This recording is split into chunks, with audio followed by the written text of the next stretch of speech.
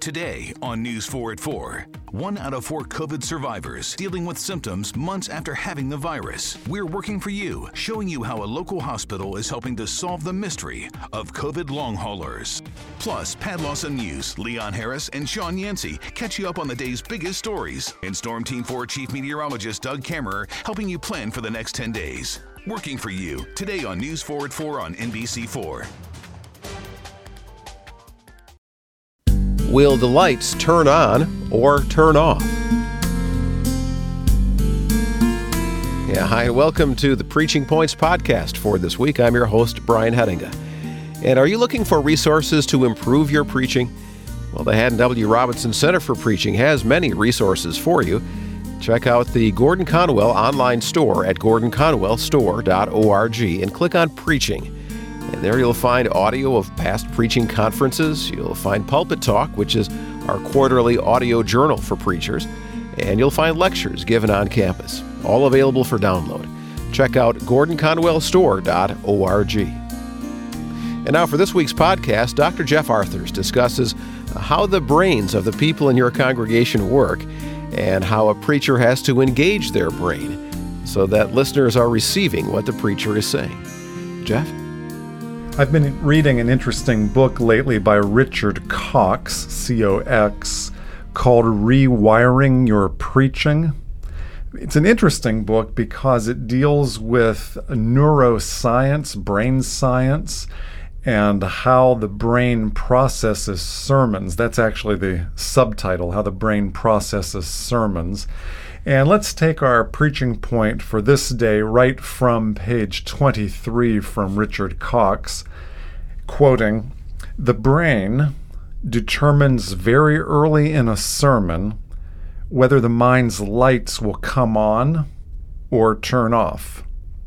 I found so much in Cox to be reaffirming of homiletical wisdom that's been handed down through the ages.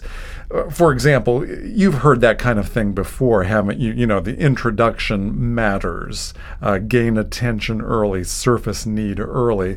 But now Richard Cox is saying, based on science, the observation of the brain and what areas are firing and what neural connections are being made, he says the brain determines very early in a sermon whether those lights come on or turn off. Let me continue with Cox on page 23. The choice of words, the syntax, the pronunciation, the inflection of the voice, and much more will determine whether the brain decides to tune out or tune in. And on the next page he says, listeners either turn the lights off or keep them on, and they don't always consciously know that they're doing so. Well, that's a good homiletical wisdom, isn't it? We need to gain attention and surface need in the intro. How do we do so?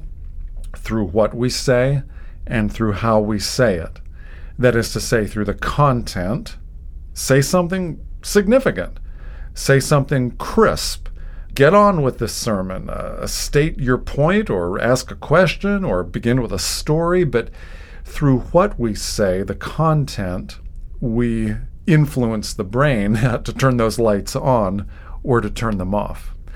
So through what we say and through how we say it, those are our delivery skills. Do not start with or like or mumbling, but get on with that sermon, stand up and speak. Establish eye contact, project your voice, and begin. So content and delivery, what you say and how you say it, will have a significance that is out of proportion with the time spent.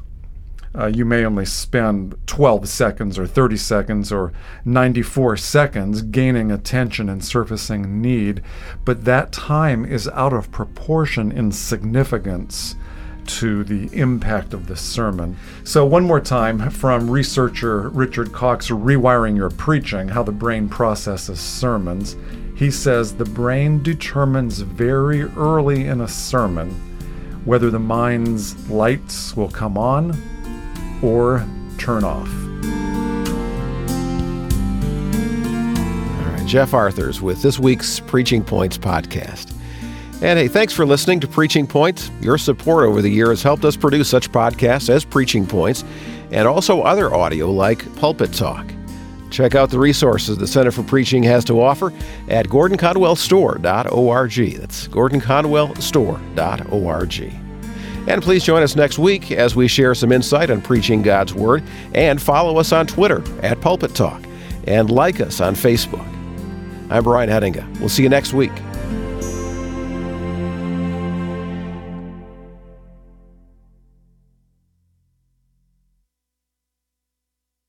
Lunch in the park? Check. Hand sanitizer? Check. Cancer screening? Done. We've all adapted to a new way of living. Keep your healthcare on schedule with Johns Hopkins Medicine, where your health and safety are our highest priorities. We're ready to care for you through virtual and in-person visits across Maryland and the greater Washington region. Your health, our experts, safely caring for you.